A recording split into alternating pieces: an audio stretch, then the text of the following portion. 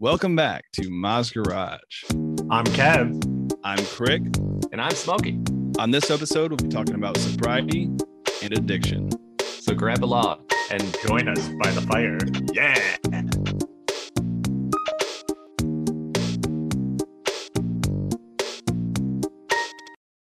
Addiction and sobriety, a huge one since the first year, especially. Yeah, I think that's a good thing to start it off and explain kind of how what kind of inspired this episode a little bit is that, well, at least me and Kev, I've been wanting to take a break from cannabis for a while, but also figured that'd be a good time to take a break from a little bit of everything. So we talked about our New Year's resolutions and we took a whole month off. So this whole month of January, which I've now heard is called dry January. That's actually a thing. Yeah, I've heard that too. So we took a whole month off to just kind of see and take that break away from the substances for a little bit. That's, for me at least, that was caffeine, alcohol, and cannabis. Like a week advance on the caffeine just because I was going to try to restart my Uberman, which I still haven't. But it's crazy when you think about the reliance that we gain on some of these things. You know, like you don't even realize how reliant you are on them. Right. The caffeine was honestly one of the first ones that I had to adjust to, just because like my energy levels were so out of whack. Like the first day I just had off, so I was just like sleeping all day, and I didn't have that thing to kick me back up and get the engine going in the morning that I was just so used to. Because you haven't been using the caffeine, you've been looking for other substitutes to give you like not just natural energy, but like just get like natural sugars and stuff that gives you energy from stuff like that. And I'm sure that's had a little bit of a period to adapt to, because especially with like sugar energy, it gives you a lot of energy in the beginning, but there is a crash to it per se. Like if you eat a lot, and I've noticed, like if I eat a lot of like candy or a lot of like something with a lot of sugar, that in a little bit of time, eventually I'm going to be feeling a little bit more tired. I've caught myself the same. My aunt and uncle gave me a bag of M&Ms, and I was like, I don't eat chocolate, I don't eat sweets like that, but I'll catch myself. Like even this morning I was like, I'll take a couple. I need a little bit of some kind of like sugar rush or some kind of little kick me up. So, and that's the thing I think you have to be careful about when trying to go sober, is that it's so easy just to flip-flop an addiction. It's like, oh, I'm not getting it from this, so I'm free of that, but you're doing this other thing 10 times as much than you normally would to try to like compensate for it. Yes. I've tried to adjust for that, like catch myself, like grab the ding dong. I don't need that today. I'm just gonna, make a smoothie for breakfast. Exercise has been huge too. I've been trying, because we talked about that. It's, I don't want to replace this with just another stupid addiction. Like I'm gonna quit smoking, but I'm gonna go buy lotto tickets instead. It's okay. I'm gonna do all these other things that are supposed to better myself too. What I kind of thought about it as too is it's like, reason why I feel like I use a lot of substances is to mask the issue. You know what I mean? It's like you're not if you're tired because you're not getting enough sleep and you're just drinking coffee, all you're doing is put a band-aid on the situation. You're not getting more sleep like your body's telling you that you need. You're saying, I don't care, I need to do this other thing, so let's go. And when you take away those other substances, you're forced to be like, oh no, what does my body actually need? Because the other blockades, right? Like you start actually listening to it. That's one of the things that got me to actually start exercising regularly, because like I'm like, oh yeah, I should exercise. Oh, I need to exercise. But now I'm like, I need that energy. And so that's an actually decently healthy addiction I can kind of do. It's incredible how much energy you get from exercising. Which seems counterintuitive. You're like, and you think like, oh, I'm gonna exercise and that's gonna make me more tired. But that's not usually the case. I mean, you are tired from like the workout, but generally like you take a little bit of time to recover. Like you're not working out and then just going home and sleeping. Like it just doesn't typically work that way. Right. Your body's sore, and that the soreness kind of invigorates me too. Like I'm like, when I feel the ache, I'm like, I actually got a workout in. Right. Get your confidence going, get you motivated. Like you may not necessarily do the yard work that you were supposed to do after a workout, but that's why you kind of want to plan for that. I'm not gonna lie, since the dry January started, I've been doing a lot more stuff around my house. Like, and it's probably the same thing. Things that I should have been doing to the house, I was neglecting by doing these things to tell myself that I didn't need to do them. Is because it's probably challenged you having that free you have the hours in the day, and if you're not like doing other activities, then you can find you're finding like things that need to be done as opposed to like hobbies that you can do. It didn't even just free up like free time, because it didn't take a lot of time to do the things that I was doing that I've quit doing, but it's freed up a lot of my mental time, like time for me to actually think things through. And it's like, okay, no, just get it done. Just get it done. The inner voice has gotten a lot quieter, I will say that. And especially you look at the way like anxiety works, like these chemicals that essentially generate the dopamine that just kind of like continues the anxiety and continues the wheel. Yeah. Right. Mine's kind of the opposite though. Like my inner voice has gotten louder, but it's because I feel like I used to smoke a lot to kind of like quiet my brain down.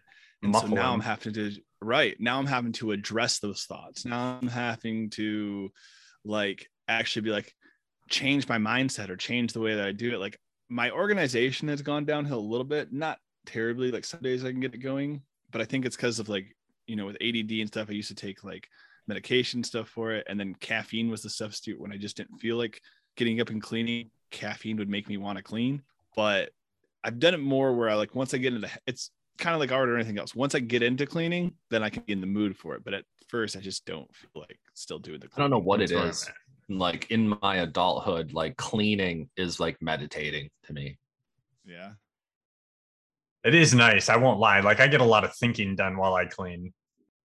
That too. And I can understand why people, like myself included, like you play music or something like while you're cleaning, because you're just kind of like, you're in the moment, Yeah. That's how I am on like stimulants though. Like when I was on like Adderall and like even caffeine, I really enjoy cleaning. Like I can get in that mode where I'm just like that worker bee mood. And that's one of the reasons that I got off of Adderall in the first place, was because it made me great at being that worker bee and being organized and clean, but it stifled my creativity because exactly I was kind of zoning out into that kind of mindset instead of the more. And that would be my question, is you've seen it with and without, and what is the reason that you can't achieve the same thing as with it without it?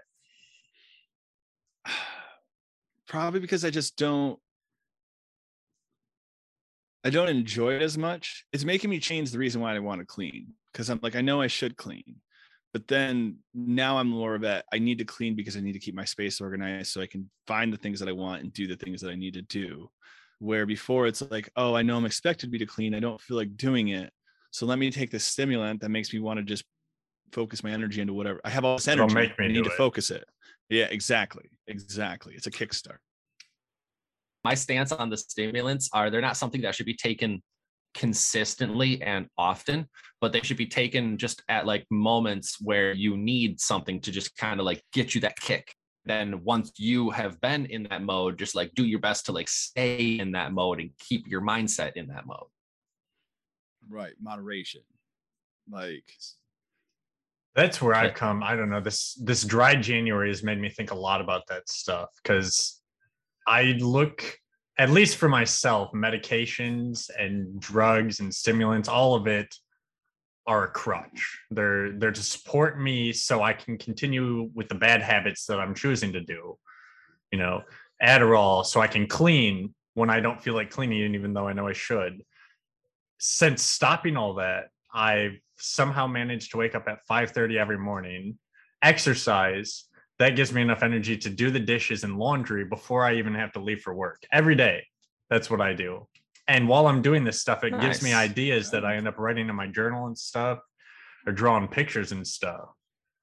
And it's stuff that I probably should have been doing my whole life, but because I graduated school, I didn't have gym class, so I'm not going to exercise. I get that. That's where like I used to see it as kind of like that, like a crutch, like especially when I was doing it. That's one reason I wanted to get off of it, because I was feeling I was relying too heavily on it.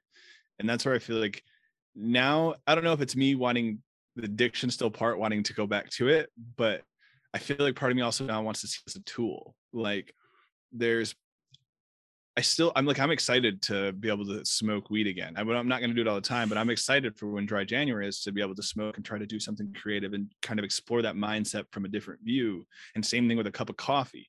And like I was talking to somebody about that with acid as well. Like I used to take acid more recreationally and just for, a party night. But now if I took it again, I want to do something with it. I would rather try to use it as a tool than use it as just like an extension or an escape. You know what I mean? Like utilize it more, not rely on it. More ways than one, right?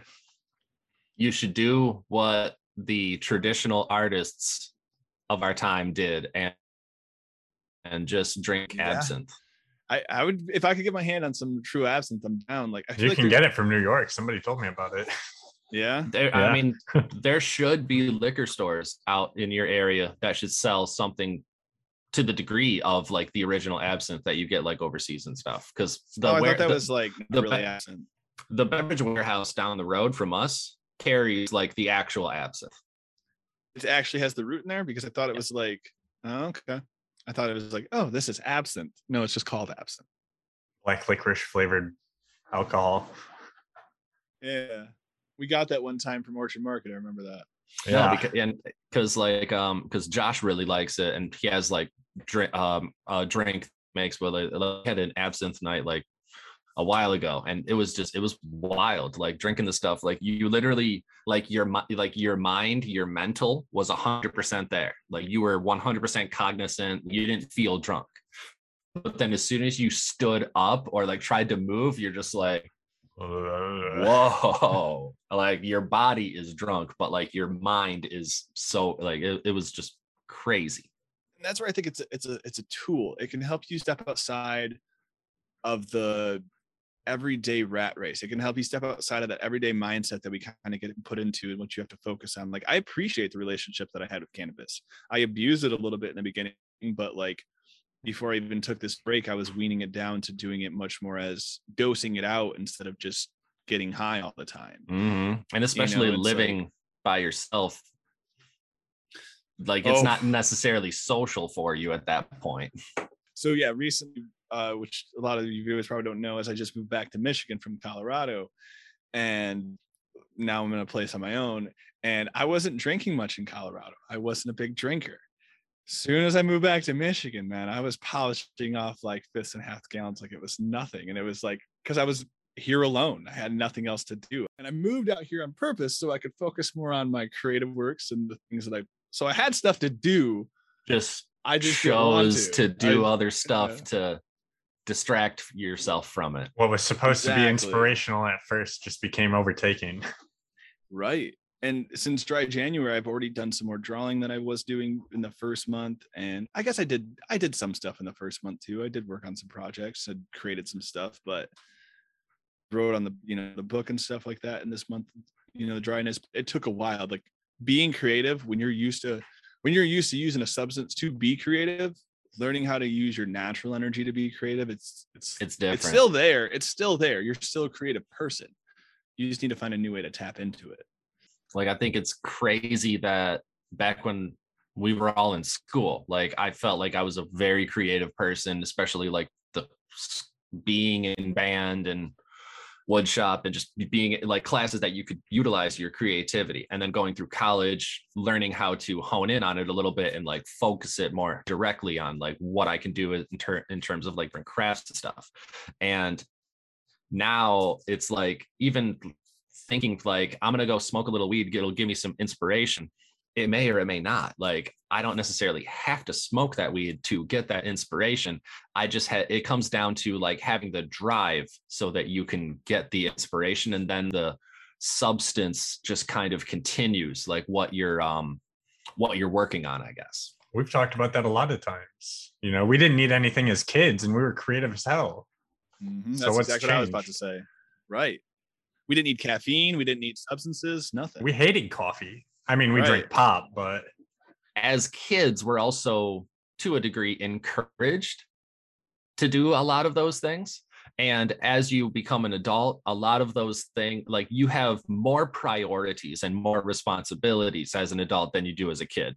Typically, Creativity is almost frowned upon in our I wouldn't, society. I wouldn't go as far like. as saying it's frowned upon, but it's not as easy to like find like personal time that you improve your creativity. Just using an example, a family man that's working like two or so jobs to support his family. Wife doesn't work. They have like 2-3 kids. I mean, like when you got responsibilities, you got responsibilities. But you at the same time, I feel that you should be able to have cohesive communication, that she gets her time, you get your time. Like the kids don't need 24-hour supervision. I mean, it may seem like it, but if you're doing the right things and watching them the right way, then you don't necessarily have to give them that 24-hour supervision. Right. I mean, like a lot of the times that like our parents would just kind of leave us in our rooms and we would kind of do our own thing. That's when we would be creative, right? It does a little bit. And a lot of the people that either still live with their parents, moved out, have gone back living with their parents, that they find it's a lot easier for them to hone in on their creativity because they've had that time they've had the ability before. So it just comes down to like knowing what your resources and your restrictions that under a roof of someone someone you used to live with. And that's, you're teaching them too. Like when you're pursuing your dreams and doing the things you enjoy, your kids are watching. They don't learn from you by the things that you tell them. They learn from you by the things that you do. Mm-hmm. So if you're just, work is all important, making money is all that's important, that's the lesson you're teaching them. But if you're teaching them, no, like finding what makes you happy, finding what your creative outlets, finding a way to get back, finding, like, you can teach that through your actions. I think being a strong individual and spending time on your own is just as important to being a parent, because it makes you more full and sure of yourself, and you're communicating that back to your children. Makes independence look less scary to the child. I would absolutely agree with that. And then the child sees like you are involved and they learn that as the normal to be involved, as opposed to a parent that would just go to work, come home, watch TV. Like, yeah, okay, cool. You have your family TV time. Awesome. But then you don't really like do anything else as a family. You eat dinner, but then you're just watching TV. The kids are seeing you just watch TV. So either they're going to go play games, they're going to go do whatever, but then all they know is as an adult, you just go to work and you just watch TV. But nowadays there's so many new and different things that not even just nowadays, a lot of people look at just watching TV as poison. It is, and to try to like stay away from doing that. They do anything in their power to not watch TV. I don't think it's so much poison, because it's the same thing. It's moderation. TV can be inspiring. Watching artistic and creative people and comedy, like we need them once in a while. But if you're watching it for 3 hours straight, then yeah, that's probably a little bit too much. But it's like, that's where I've been trying to turn it, and I still consume a decent amount, but it's like my goal now is to stop. I've consumed so much, I want to get back. You know what I mean? Like, okay, I've taken on all this inspiration. What am I going to do with all that? Is it just going to sit in my brain until I die? Or am I going to try to give back that creativity? And it's like, that's where I feel like we should appreciate people who are pursuing their arts more, because we're a society that loves entertainment. You know what I mean? Whether it's music or art or whatever it is, like we love that as a society. So why do we put people down who are trying to pursue their dreams to do something creative? Because it's a waste of time, right? Right. Even though we love it. Yeah. At the core of it, a human is an individual a social individual that requires entertainment. Mm-hmm. Yeah. And even if you're living by yourself, you're doing something that is entertaining your interest. You can learn from entertainment too. Like, think about all the good messages and themes that are in the different animes that we watch or the different movies we watch. Like, it's comedy on the forefront, but deep down you're learning a lesson. You're learning a lesson about working together. You're working a lesson about community. You know what I mean? Same thing. Like doing the right thing, standing up, right, even when it's the hard thing to do. There's an anime on Netflix, Shaman King, that was recommended me to by my little brother. It's really, I like it, but a piece that is very annoying, that I always find annoying in a lot of these animes, is like the bad guys crew that feels like they're just like the most powerful people in the universe because they're the bad guys crew. Like they're somehow stronger than all the rest of the people because they're with the bad guys crew, and they feel like they can bully, they feel like they can control, they feel like it really sets it up for them getting knocked down by the good side. Like, I understand where it's coming from. I guess just because I've seen it in so many of the animes, like they go over the top on it sometimes. Like this one that like watching Shaman King last night, and the girl's just like, oh, let's just kill him. Let's just kill him. Like, why don't we just kill him? Like they don't have to be alive. Let's just kill him. And I'm just like, they just demonstrated that they could go toe to toe with you. But then, of course, they were suppressing their power. And it's like, oh, no. You know what? I'm sick of them talking. Like, I'm just going to kill them real quick. But then luckily, like someone that's like more powerful than them, like rushes in and is like, hey, you said something about killing someone. And it's very corny at times, but I understand why they do it that way because the kids love it. Well, there's a theory for that. That's actually a true documented thing that happens in society. I can't think of the name of it. It was two people who did a study on it that's named after, but it's this theory that the less intelligent you are, the more confident you are in your abilities. So the more intelligent you grow, and the more you know, the more you understand that you know nothing. You know what I mean? It's that same kind of quote. So it's a humbling thing. Right. Mm-hmm. So it's like, if you are ignorant and you don't know much, you're super confident in your abilities and sometimes overconfident. And that's why you see people move up in the business world to these grand positions who don't know anything of what they're doing because they know how to sell themselves. But once you start learning how little you know, it can be stifling. It can be like, it can put you down. So that right there is a lesson to watch out for your ignorance. You know what I mean? Like, yeah, that's I've been like deep diving that recently because I'm the same. I have a lack of confidence, even though people appreciate my abilities, but I have a hard time appreciating them myself. And I feel like just being humble, it's hard to like show a personal appreciation because when you're humble, it's so much easier to just show general appreciation towards other people because that's what being humble is. Right. Being just accepting of your own abilities and that not overestimating your abilities. But I think there's even moderation to that too, because if you don't appreciate your skills, yes, you don't know everything, but if you don't appreciate the things you do know, it can stop you from doing great things because you're oh, someone else can do it better. Over humble yourself. Yeah. You get that mentality where it's like, I'm not the right person for this. So then you just kind of the hamster wheel spins. Like, what are you the right person that you can do? Mm-hmm. But realistically, you just got to start and learn and continue and repeat. Historically speaking, though, haven't some of our greatest accomplishments as humans come from people who were overconfident in their abilities and accidentally made something awesome? I mean, you can look at Elon Musk as an example. Well, I don't think he's the most educated person, that he's been through a lot of like schooling and stuff, but the guy's extremely confident in his ability. He knows a ton through his experience, and he puts like 16-hour days a day into what he loves. So there's educated and intelligent. You know what I mean? There are two different things. Like the world can be two different sides of the same coin. Right. The world can be your lesson. Is it how you view it? Are you open to learning from the experiences? Are you taking it in, or are you just bulldozing through life? You know what I mean? So it's like, that's where I've only had like, like 2 years of college before I kind of dipped out, and like, but I have a lot of people that commend me on like my vocabulary and the things that I use, but it's because I'm like a sponge. I like to receive information from everything and from everybody. Like, you can learn a lesson from everybody. It's just, you can choose to learn it. You know, that's the trick. You have to be able to listen instead of or wait your turn to say what you want to say. Right. Like dictating the world. And you do find yourself in a lot of those situations where like you're just having a conversation, you want to say something, but like you're trying to listen to what they say, but at the same time remember what you wanted to say. And then sometimes you go into a different direction, then you've completely forgotten what you wanted to say. It may have been something important, but it wasn't said.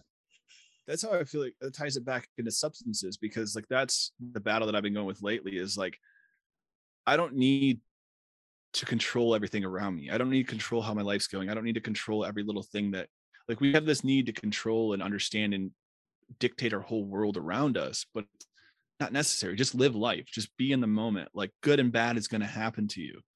And you know what I mean? Like just experience it. And if you're too busy trying to control the experience, you're not experiencing the experience. And like, so taking substances when it's like, oh, I don't want to be tired at this moment. Well, maybe if you were tired, you would sit back and listen a little bit more instead of being pumped up on caffeine and over rambling to people. You know what I mean? Like just live in that experience, live in the moment. I think it's because at the heart, human wants to be the creator and wants to be like the one that was in charge of what was being created, that and whatnot. But there comes a point where you have to be able to just appreciate things that other people and that other beings just in general have created. Right. You need that input too. And I mean, you can't create unless you have that inspiration. You need something to fuel that. And like that same thing that happens with all of our episodes too. It's like, it's wild how conversations I had 2 weeks before with other people and things that they've told me fit so perfectly to what we talk about. And if I wasn't listening or didn't have that conversation, I wouldn't have the input to regurgitate. You know what I mean? Like we're accumulation of the people we meet. It could also be because they are more recent, because you did just have that conversation like a couple of weeks ago. Right. But I mean, I feel like any of your thoughts are accumulations of inputs, whether it's something you read, something, a conversation people had with you. It is the more recent they told you, the more prevalent it probably is in your mind too. I'm going to say something that you guys will probably disagree with, but humans are not creative on their own. We can't make things that we've never seen. All we do is imitate. This is actually from the book that you got me, Smokey, for Christmas, where they were saying when the first man climbed out of the tree and went out into the wilderness where everything could kill them, they watched the other animals and learned what they did. They found water by following animals to the water. They learned how to hunt by watching other animals hunt. And we constantly take stuff that we see and smash it all together into something new. Just using that example, think about like the growth of a human from baby to adult. Like the baby, when it's a baby, is just watching things happen. Yeah, it's going to do things a little bit, like it's going to crawl, whatever, whatnot. But as it grows up, it's just going to imitate what it's seeing. So relatively speaking, if you have a baby, you just put it in a room, like you feed it so it like grows and stuff, but you don't like let it like enact it, don't let it like imitate or like witness anything. When it's a kid, it's not going to do anything because it hasn't known anything to do. There's sadly cases like that where it's super detrimental to the kid's health. Like without stimuli, like, you know what I mean? It's not good for your mental health and it'll deteriorate. You need inputs. It kind of ties back into that short film that I sent you guys too, where the guy had an original idea, like an original just thought that no one's ever thought of. And it was so simple, but everybody he told, it literally blew their minds to the point where they would die and their brains would shoot out of their head. And it was like humans couldn't handle an original, like just an original idea. You know, they're like, that's never been thought of before. They're like, it's so good. It's so simple. Boom. Like, that is funny. Yeah, and you see that too, where like some people are, like narcissists are kind of that way, where maybe that's part of that is that they can't have an idea that's an outside idea. They need you to sell that idea that it was their idea, that it was their kind of input. That's the only way it's a good idea. Because it has to directly affect them and it has to almost directly benefit them. Right. I had a conversation recently too about learning lessons in life. How, like people who can be mentors and stuff can teach you a lesson. And there's certain lessons that you can kind of grasp on and like, don't stick your finger in light socket. But there's other ones like you probably won't marry your high school sweetheart. No, we love each other. We're going to be together forever. You know what I mean? And it's like, there's some things that you have to learn from experience. You know what I mean? You have to learn from actually going through it. No matter how many times people tell you, sometimes we need that actual interaction in our life for that lesson to kick in. Somebody used to say that we went to middle school with life's tough, get a helmet. Yeah. Yeah. But I mean, you got to let people fall to understand, right? Right. Sometimes you gotta be okay with falling yourself too. Like you're not going to be safe all the time. Life's going to kick your butt And someone was telling me that recently too. It's there's a song about it, like 100 good stories or 100 something like that. But it's like the bad things that happen to you are terrible in the moment. Like it just seems like the worst thing ever. But down the road, they're funny and they're hilarious and they're things that you can talk about and grow upon. But in the moment, they seem so bad. But just give it time. Time will heal it and turn it into something more palatable. Going back to what you said about the high school sweetheart, I've been having a thought every now and then, like someone that essentially has only dated one person marries that one person, like they've only known one person in terms of like a relationship. So what, like if you did, like if it was like an unspoken rule, like you married your high school sweetheart, if you had almost like a Rumspringa where you had like a period of time that you and your significant other, you could just go nuts, like see what other people are like no transgressions. And then when you're done with the Rumspringa, come back and you're like, okay, I can value you because you're not like this person ate bats, like this person did this. Like you can appreciate what the person that you love offers as opposed to other people that you don't love and what they don't offer. Well, that's becoming more popular now too. Polyamory is like, as someone who's it's been sadly on dating websites, that's huge. Like, yeah, like everybody's like, yeah, I'm in a relationship, but it's an open relationship, and it's like that's something on its own. Like I'd have a really hard time like being 70s. With somebody, and it's because like the values and traditions that like we were taught and we grew up with, like our parents weren't in open relationship, at least as far as we knew. Yeah, technically, like they weren't in.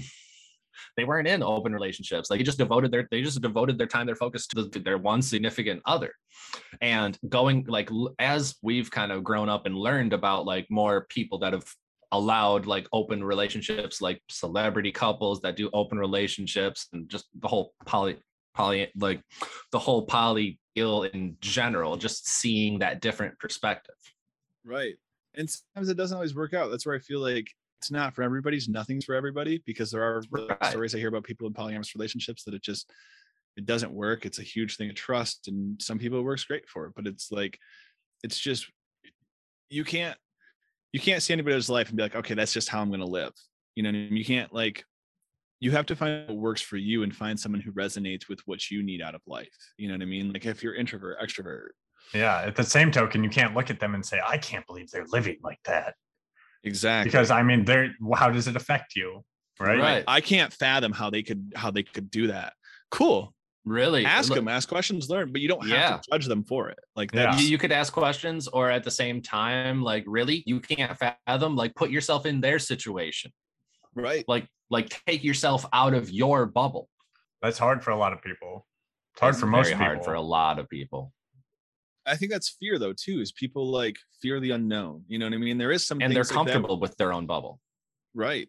And it's like, if you fear that though, you might not learn something about yourself. Like you may not understand where someone's coming from, but they could explain it to you, and then that could be your thing. You know what I mean? That you just never knew was a thing, because you've never had anybody tell you that that's actually an option. Mm-hmm. So it's like, when you open yourself up to learn and stop being so afraid of changing what you see as a normal, like that gives you the opportunity to better express yourself and learn what you enjoy and like your life a little bit better. And especially like you see the difference in like the stuff that you have and some stuff that other people don't have, and you just want to help get them to your level.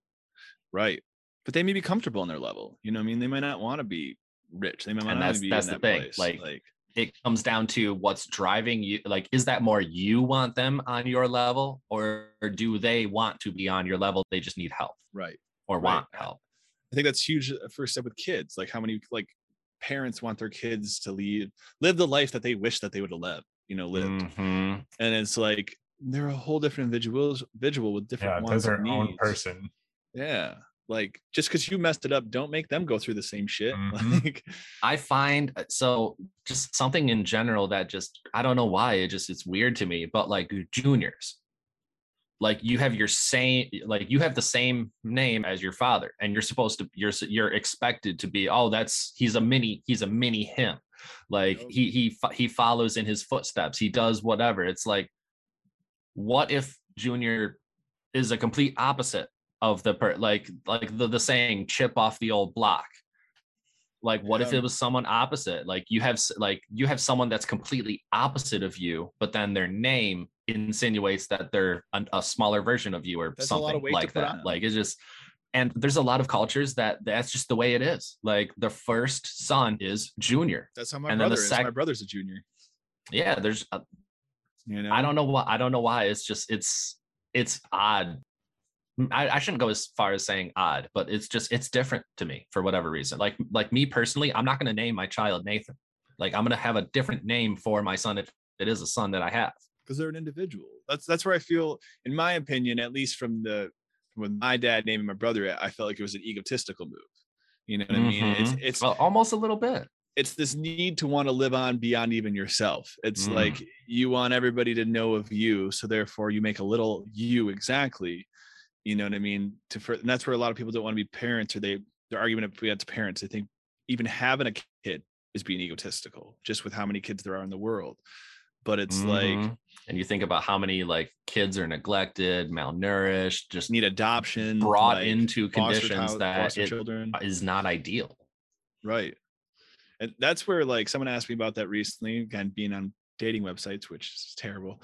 They're not the greatest in Michigan. They're not the greatest anywhere. Yeah, they're really not. They asked me if I would want to be if I want kids. And if you had asked me 2 years ago, yes, I 100% want a kid. I want a biological child that is mine. But what I've learned in the last 2 years really is that, like, I can be a father figure in so many more ways. Like, even if it's not my direct child, there's a lot of ways that I can be a mentor or a fatherly role to people who need it, to people who need that interaction or need someone who doesn't have a positive father role. Like my Uncle Manny is the same way. Like he doesn't have any direct descendants that are his blood relatives, but I see him as more of a father to me than my dad was. You know what I mean? Like that was because he was around more. Yeah. And he had a better view on life and was more open to letting us ask questions and understanding. And it was more of actual, like, the type of father that I was kind of searching for, someone who I could go to with questions, than someone who was trying to tell me how the world was. And it's like, so it's like, you don't always need it to be your exact dad to have someone that you can look up to as a male role model. And like, so I think some people are actually better at being a role model than they are at being a parent too, though, at that same token, you know, it's not as much responsibility. Right. Like the person messes up, it's not your neck. Yeah, you can step away and you can look at it from, it's kind of like a therapist. The reason why therapy is so great, instead of talking to one of your friends or a family member, is it's an unbiased outside opinion on what's going on. Unbiased sometimes, of course, some therapists add their own personal bias into certain situations, but in theory, it's all they know, though. Yeah, you know, but it's someone who's not so attached and can look at it objectively and ask you questions that are objective to make you just think about yourself or the situation, instead of someone who has an agenda. Even if they don't know they have an agenda, they care about you or they want what's best for you. So they're doing, you know what I mean? Like at the end of the day, they have that agenda that they want you to succeed and they want you to be satisfied. They want you to be happy. But with a therapist, even though they want those same things, but they're just going to be the ones that are going to be able to ask you those questions that your friends aren't going to be able to.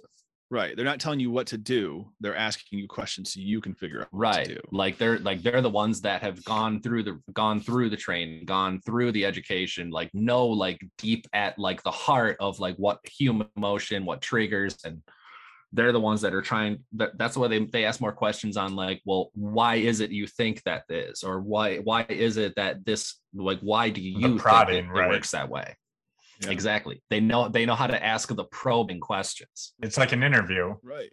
I've tried to take that onto my own personal life too. And like, instead of giving people so much advice and say, oh, you should do this or this and this and this, and this is what I think, I just try to ask them questions. Like, I don't know the best way to live life. Like, it's honestly my not life a bad isn't this way golden to do example, you know, like, so ask them questions that I just am curious myself. So, because they've never even asked themselves that question. Because people do that to me all the time. They'll ask me a question and mine's just like, I've never asked myself that. Like some of the people that I work with at the pizzeria, like they think of some questions that I'm just like, what? Hold on. I will be back in 30 minutes. And the entire time I'm on this delivery, like, how the hell am I going to answer this question?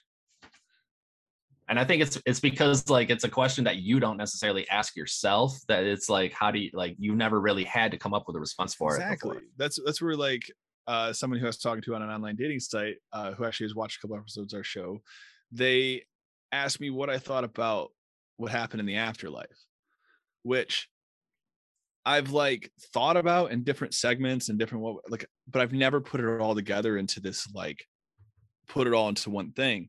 So I ended up writing a freaking like all this stuff out, and I was appreciative of the question because I'd never put it all together. I never turned that question into an actual full-on thought because I didn't want to dedicate that much energy to the afterlife, which is something that I can't do anything about. It's going to happen to me no matter what. But it was interesting to see all those different thoughts brought together because of a simple question that was asked. Like, and it's wild to think about stuff like that. Is it fair to say that someone can be addicted to learning? Absolutely. yes. I think that's one of my problems. I would even go as far as saying the same about myself. Like, I feel like there's a point where I want to learn as much as possible. And I enjoy going through like research and learning stuff. And then the problem that I run into is that I never act on the knowledge that I don't find creative ways to act on the knowledge that I've learned. So again, it just becomes consuming, right? Yeah. But I mean, there's different types of people, even from a managerial standpoint. There's some people who, like myself, don't tell me what to do. Tell me why I got to do it, and I'll do it 10 times better. But there's other people that's overwhelming to, and they just want you to tell exactly. You got to do this now. You got to do it right now. You're the only person. You got to do this right now. And it's like, okay, do that. But if something goes, but why am I doing ever it? Is black and white. Exactly. So if you tell me why I'm doing it and something pops up that's off, then I can understand the concept of the whole thing. And some managers get annoyed with me at that because I'm asking, okay, well, why is that like it's this? Just the way it's always been done. And it's right. And I'm also someone who doesn't need micromanaged. Well, have you thought about doing it this way? Right. Even that, it's the micromanagement. Like so many complaints just that I hear from managers is like they hate micromanaging. They hate having to come to them constantly for everything.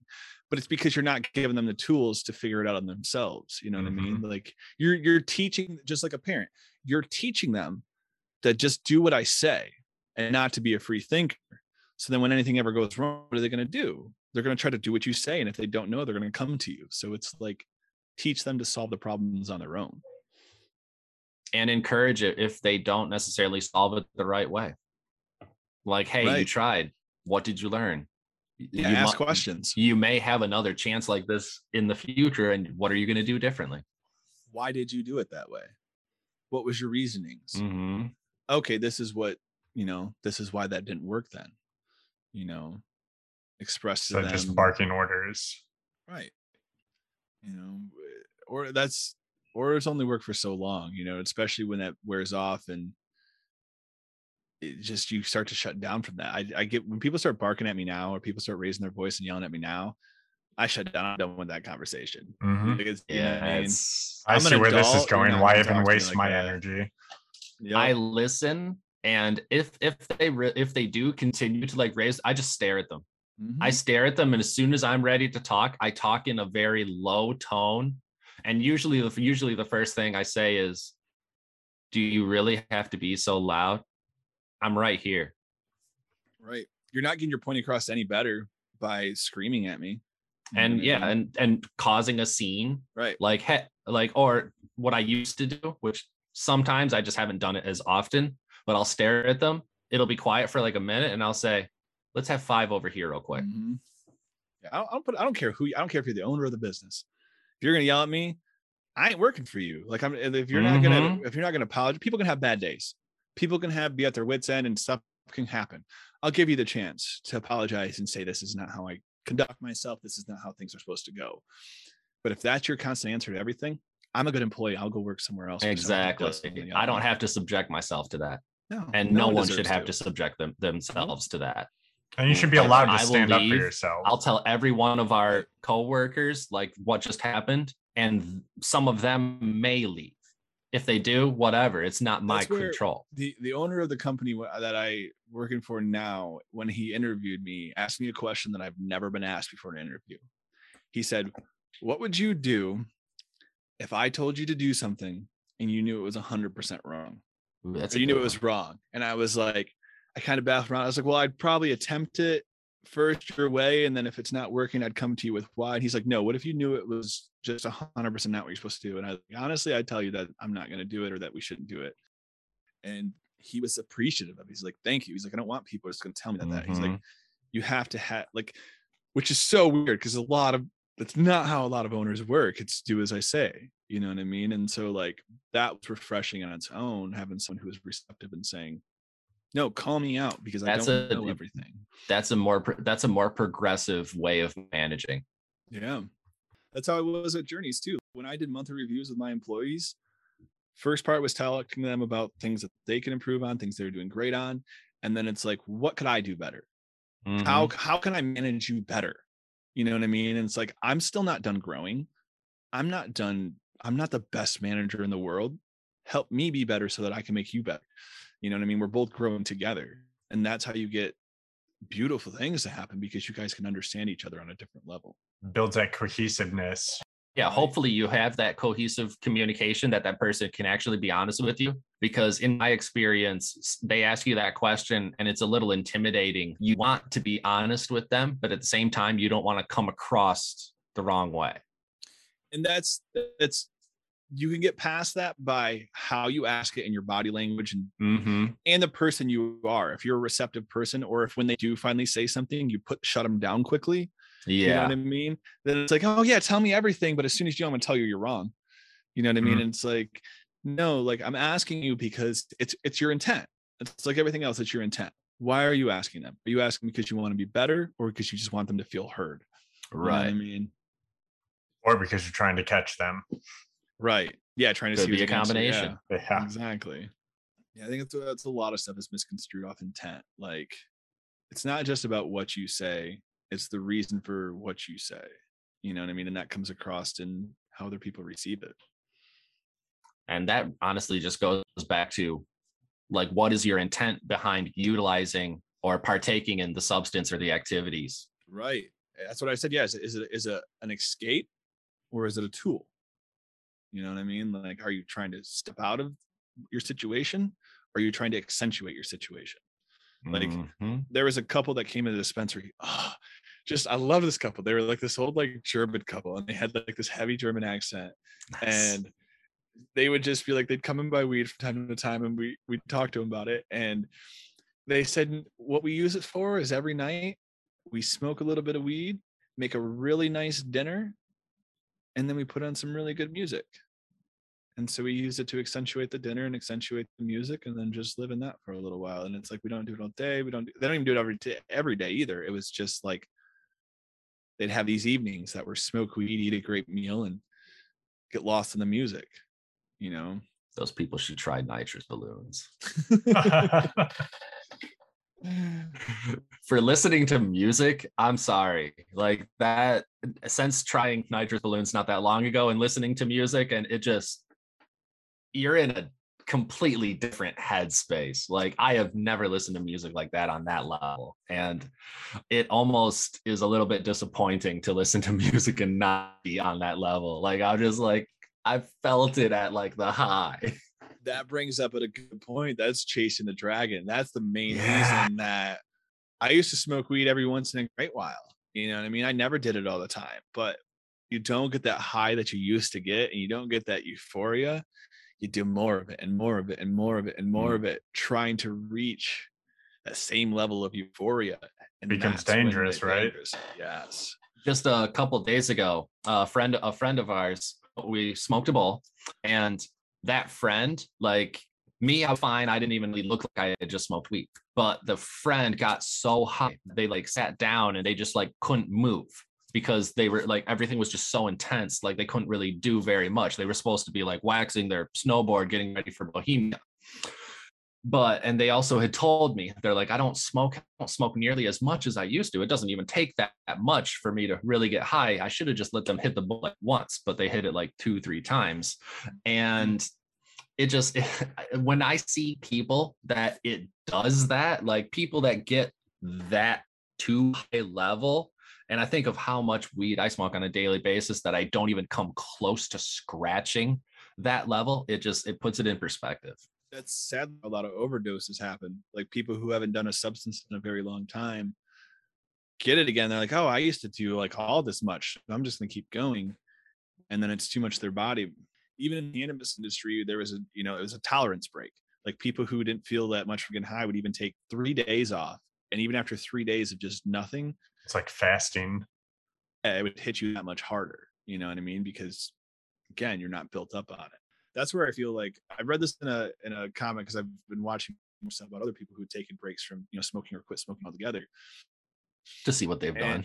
Yeah, to see what they've done and their experience with it. And one comment that really kind of stood out is they said, like, you've been high for so long, sober can be almost a new kind of high for you.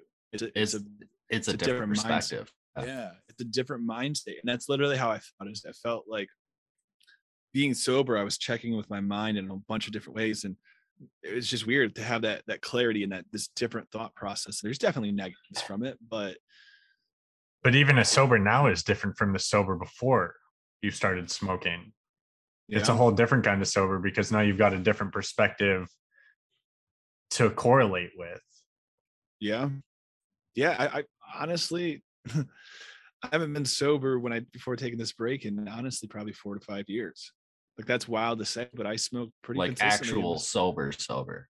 Yeah, I've been smoking weed almost every single day for 4 to 5 years to help with anxiety and depression and things like that. So it was like pretty much every day. I think I took a 1 or 2 day tolerance break at one point, but it's like I was always I thought I needed it.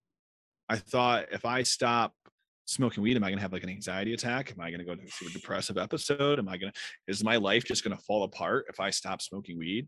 No, that's the hamster wheel.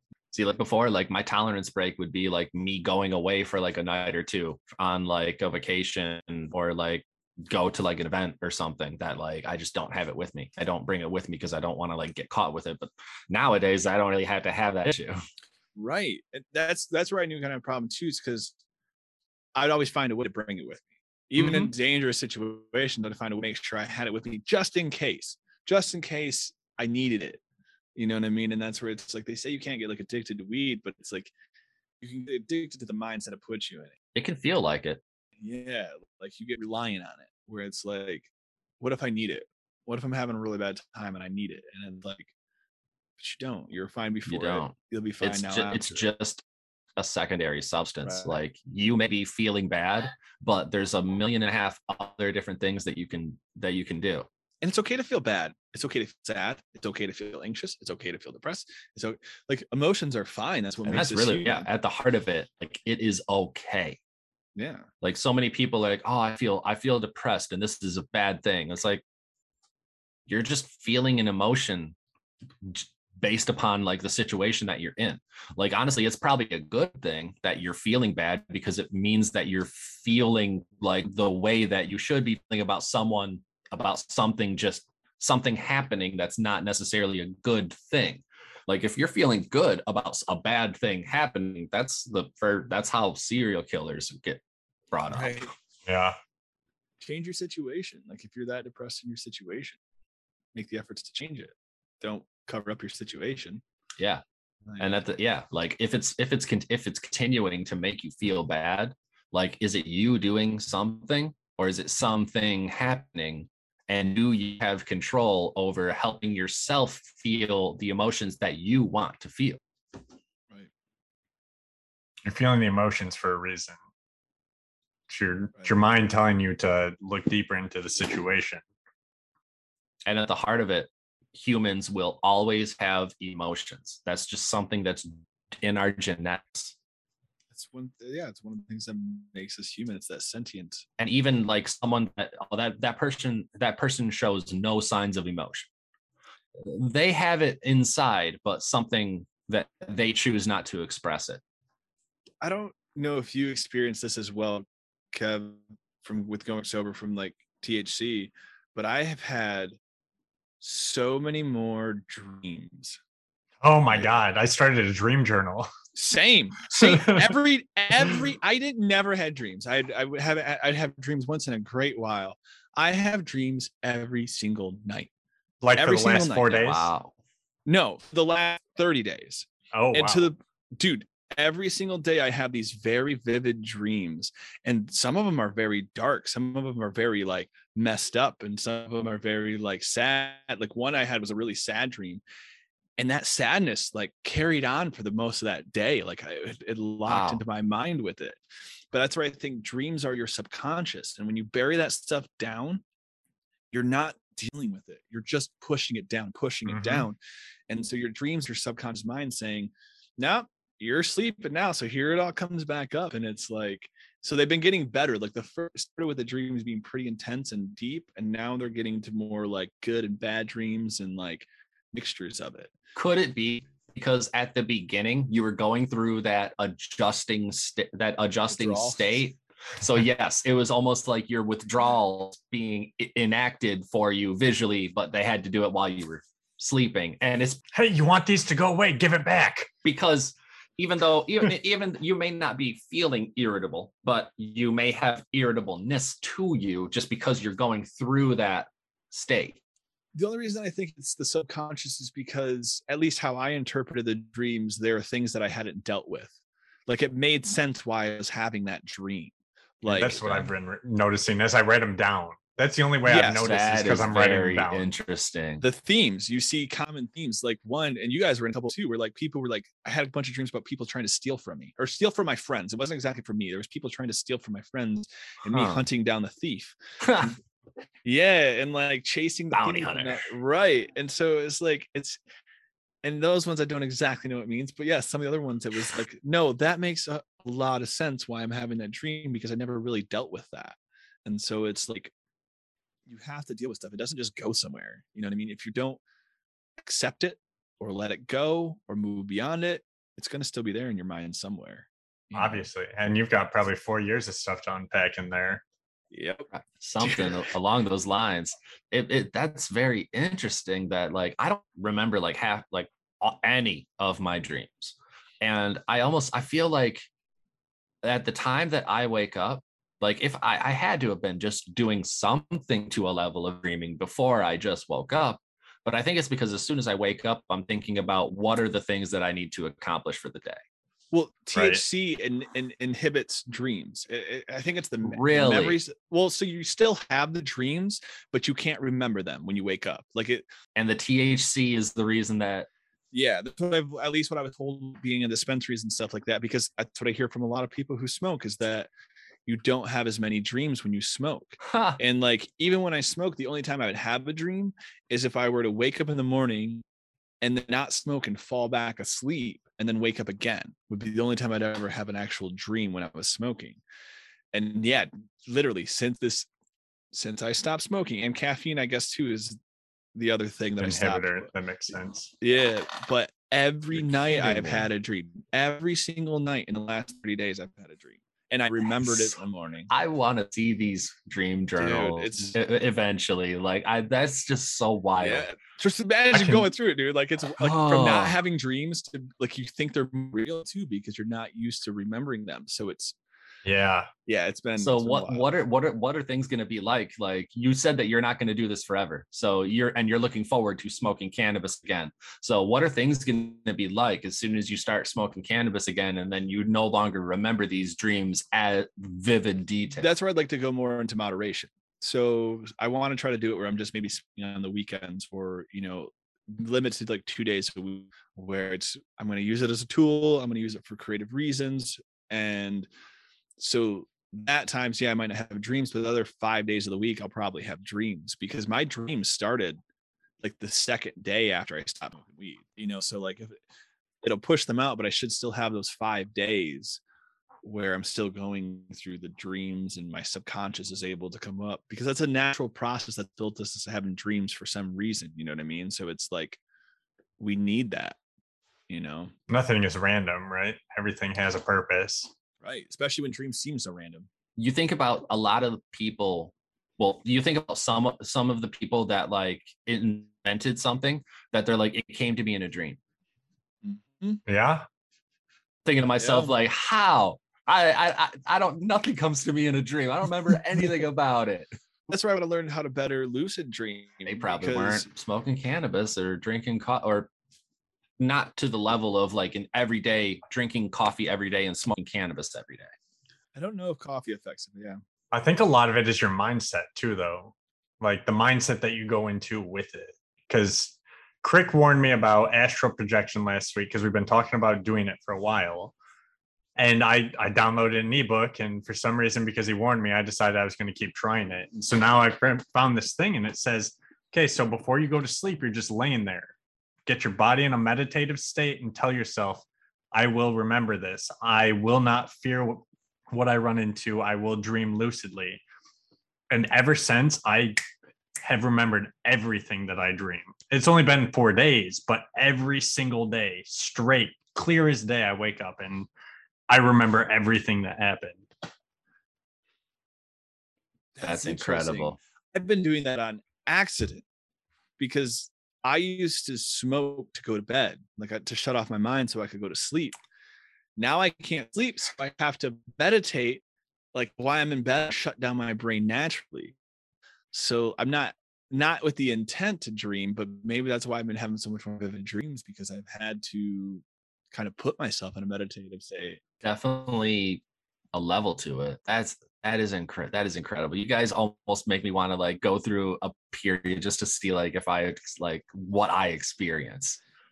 I would, after going through it for a month, I was so not like, there was part of me that was really afraid of going without smoking or any kind of other thing, but I would recommend it. Like, even if you're slightly curious, like try it for a week, but like I recommend trying it, like just experiencing that sobriety, because I feel like it makes you appreciate substances even more, and it makes you appreciate yourself even more in your own mind and what your own mind's capable of doing. Your own mind's just as fun and interesting as a substance. So it's like taking that time away to actually like just reset, just, you know what I mean? That's where I'm like, I'm excited to smoke. I'm excited to have a nice cup of coffee and get a bunch of stuff done that I need to do. But I feel like I'm going to go back into it with a complete different view of it and a different view of myself that makes me more confident in myself, that I don't need substances, that they're just an extra, not a necessity. That's the trick, is keeping that mentality, right? Before it turns into an addiction again. Right. And that's where I feel like it's moderation, not giving it to myself every single day. I don't need to smoke weed every day. I don't need to smoke weed in general. I do it because it's something that I enjoy. I do it something that I enjoy. Sometimes I can enjoy the after effects of it. Same thing with a cup of coffee. I can enjoy that stimulant and the things that I get done because of that stimulant. You know what I mean? But I don't need it. I enjoy the after effect. I'm personally probably going to stick with this. It's like the reason that people go through a diet. Yeah, exactly. You see the results. You're not going to keep up with the diet if you don't like the results. Right. Yeah. You know, or if you see no results, you're just like, oh, this is crap. But you also eat a cake every night. Right. Or you've done it only one time. And yeah, I commend you, Cav, too. Like, sticking to sobriety is huge. Like, if I could do that completely, like, I think part of the reason that I want to go back into it too is to show myself I have control over the substances. For me, I need to know that I can do them and not like worry about if I smoke one day, am I going to be smoking all the time? Know that I can do it with control. Know that I can smoke and it's under. I pick when I do it. I pick when I drink. I pick. Yeah. I might do it socially with people once in a while, but it's definitely not going back to where it was, because I like where I'm at. I like where my head's at, and I like what I am doing, you know. And I forgot what this felt like, you know. When I first started smoking again, it was I'd come home from work frustrated, and instantly I'm into a chaotic house, and it's like, okay, if I don't want to be a complete dick to everybody, I'm going to do this to release. Yep. And then it turned into, okay, I'm going to do this more. I'm going to do it more. I'm going to do it more. And then it was just all the fucking time. And I don't need that all the time. Kids, like I really like you, like something about you. You seem happier. You seem more open. Right. You're just like, yeah, but like I'm here for you. And that's where I feel like it's, you know, take the lesson that it gives you. Like same thing with people who are on antidepressants. They don't always need to be on antidepressants. It teaches them the lesson that they don't always need to be depressed and how to handle situations with that level taken off of it. So like you can do the same thing with cannabis. It taught you how to view the world in a more calm light. You know what I mean? You can take that lesson and do it sober. You now know that you have that capability of being calm and sitting back. And I have been doing that a lot better. I don't snap anymore nearly as bad as I used to, or nearly as often. It's okay. Let me just good. Step away from this for a minute. I'm not going to argue with a 5-year-old. It makes me think about like the people that they are being forced to go through a sobriety for like legal reasons, and the difference in the mindset that when you're being forced this sobriety as opposed to like intrinsically forcing it upon yourself, like just like voluntarily doing it. It's like you're being treated like a child, right? Almost a little bit, like, but at the same time, at the heart of it, it's the lesson that they just want you to understand that this substance doesn't have control over you, that you have control over the substance. Right. So and that's why it comes like typically when legal's involved, it was you that made decisions that got the legal involved. Even sometimes conditions are just completely outside of your control. But that's really what the heart of it is just learning that you are in control. So even the reason that I even bring it up is that you have some of these people that like I use someone that's had like someone that's been like alcohol free, someone that like got a DUI and has been alcohol free for like 30 plus years. Like, is that person truly in control that they're choosing not to? Or at what point do we say that that person is avoiding? Right. Is it fear or is it a choice? Right. And that's where like I almost question like what is a pure sobriety? Like you're not even allowed to like just have like a nice glass of wine with like a nice medium rare steak? They just pair really well. I think that's genetics too, because like I know from my genetics I am more of an addictive personality. Like when I just everything, like it's how a lot of my family members are, where it's like when you get something that's addictive chemically, you feed on it. So there are some things that it's better to abstain from. Is that where ADD comes from? They just broke that into addictive? Because it's kind of the same thing, right? I mean, even with music, people with ADD, I'm really bad with that, where I'll find a song I like and I need to listen to it on repeat. The radio is really good at that. Music, if you think about it, music is a drug. It's sending vibrations into your mind that can change your mind state. I feel like you can use music as a drug. You can use it as a stimulant. You can use it as a depressant. You can use it as all these different things depending on the notes that you're sending into you. And there's a reason we've had drugs since civilization started, and we've had music since civilization started. You know what I mean? We've always needed them hand in hand. Mm-hmm. So I definitely think you could. That's where I had to be careful, and I took some time off even music during this because I didn't want to rely only on music to dictate my moods as well. Yeah. I kind of used it to figure out what kind of music would dictate what I needed to do. You know, like music without lyrics, I can be productive. Music with lyrics, I end up just listening to the music. Mm-hmm. I can see that. See, I'm more productive because I'll sing along. Like if I can sing along with it and go with it, you know what I mean? Like that gets me more energized and motivated. You know what I mean? Because you kind of associate the music and like the sounds that you're hearing with something that you've previously heard. Right. And when I play a song, and generally it's to accentuate the mood I'm already in, not to try to change my mood, but try to express my mood. So it's like, because I feel like I need to get it out. Like if I'm sad, I'll throw on something super sad or metal or something to just get that aggression out. And if I'm happy, I want to accentuate that more and encapsulate it. Like not try to discourage myself from feeling that, but to make myself feel that deeper, make it just resonate with me fully. I guess in mine, I was trying more so to mute the outside noises. Got you. And bring it inward. See, that's where mine is, to mute the inside noises. My mind never shuts up. So it's like, dude, focus on one thing. All that inside voice is just your conscious. Yeah. Yeah. Some though, like my anxiety voice is My not conscience always is kind of right. a dick then Yeah. Like sometimes. there's some times where I know my mind is wrong. Like I know on a real level that it's being over exaggerated or it's just being too extreme to where I'm at least aware enough of it now where I'm like, I just know that's not true. I know what you're trying to make me afraid of is not true. And that's where a lot of it comes from fear. There's a show on Netflix, Big Mouth, and in that show they depict anxiety through a mosquito. I just, Okay. since seeing that analogy, I can't see it any other way. That anxiety, it can be good to think about, but then it's also very bad because you're just continuing to think about it. Like a mosquito that's in your presence. You're like, okay, if you're not like biting me, you're in my presence. But as soon as you're biting me, you're dead. Right. But sometimes I'll even get anxiety about something I did 15 years ago.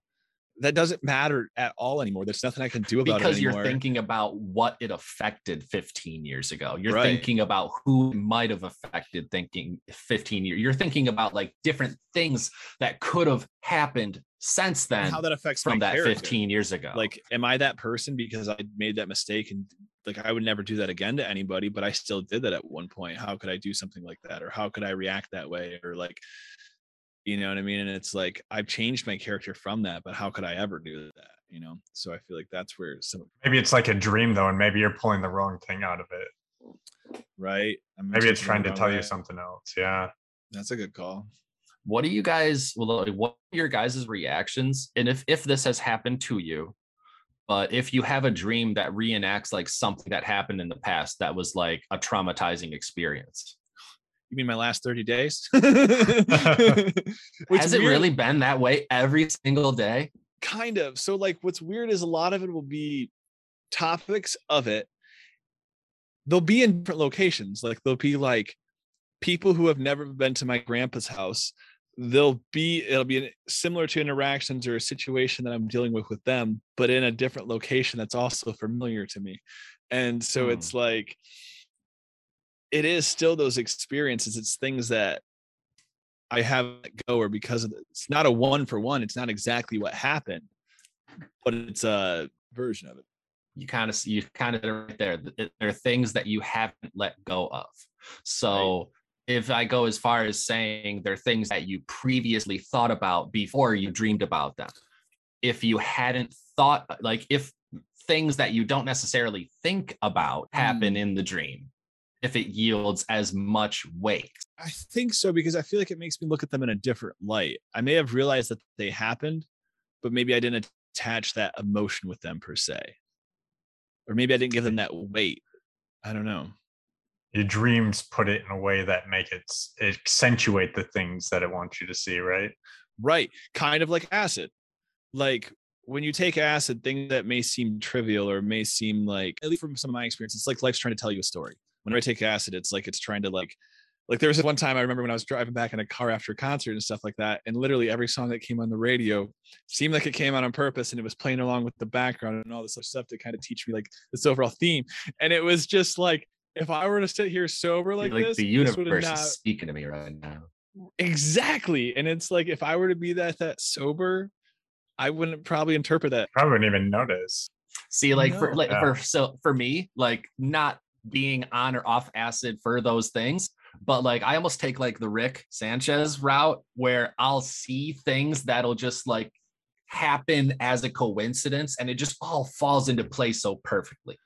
And I literally laugh about it happening because it's like I never would have thought about this, but now as a result, this and this has all happened, and it astounds me, and that's why I laugh about it. And that's where is that coincidence that comes into the play of that's why I laugh. That's the question. I'm just like, is it like, did this truly happen, or is something happening here? Well, and that's where I feel like it's a same with it. Like we can be an antidepressant to teach with those situations. That's how now. I swear it's more when I listen to the radio than when I listen to songs that I pick. But the radio will play as I'm switching through stuff that I need to hear. It'll play the things that I need to hear. Maybe if it's a song I've never heard or something I haven't heard in a long time, it'll play it for the experience that I'm going through at the moment. And same with other influences. It's like people will have a conversation with me organically that I needed to have, but I didn't know or plan it or orchestrate. It'll be like, but I needed it'll be that. like that joke that you'll see on like animation shows, like where like something just happened and then the person goes into their car and just drive, and now listen to this number one hit. You know you messed up. Yeah. Dude, exactly. And Those ideas come from somewhere, right? It's like, you're right.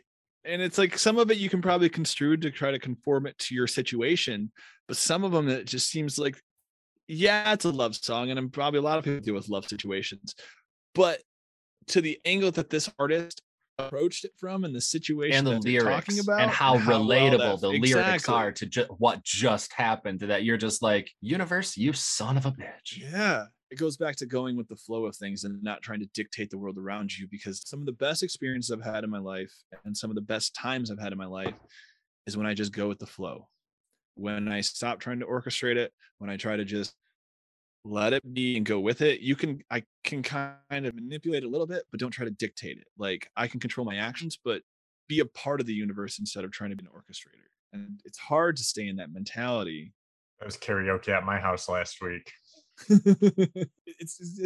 But that's I think the biggest hard part about that is the bad things and the sad things and the devastating things, and life can't be happy all the time, right? So embrace them and accept them, and it's okay to be sad, it's okay to be mad, it's okay to be upset. Live in that moment because it's going to be gone eventually, you know what I mean? And you can look back on it and it can be something great from it. It can be a as funny much story. As you want to like sit and ponder on like what happened in the past, you're in the present. So don't sulk over what happened in the past. Learn from it and like apply it to what you can do in the present. Be in the present. That's how a lot of people that go through like a strife where like their parents were alcoholics or just never around.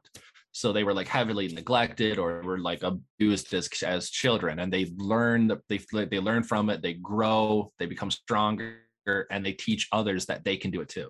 Right.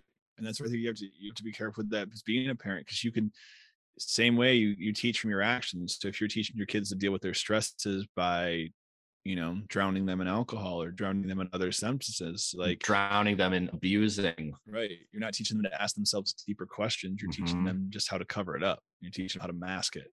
And then someone's got to learn that lesson at some point to stop the cycle. And if it's you, good luck teaching it to others. In a way that they'll listen, not just by telling them. Exactly.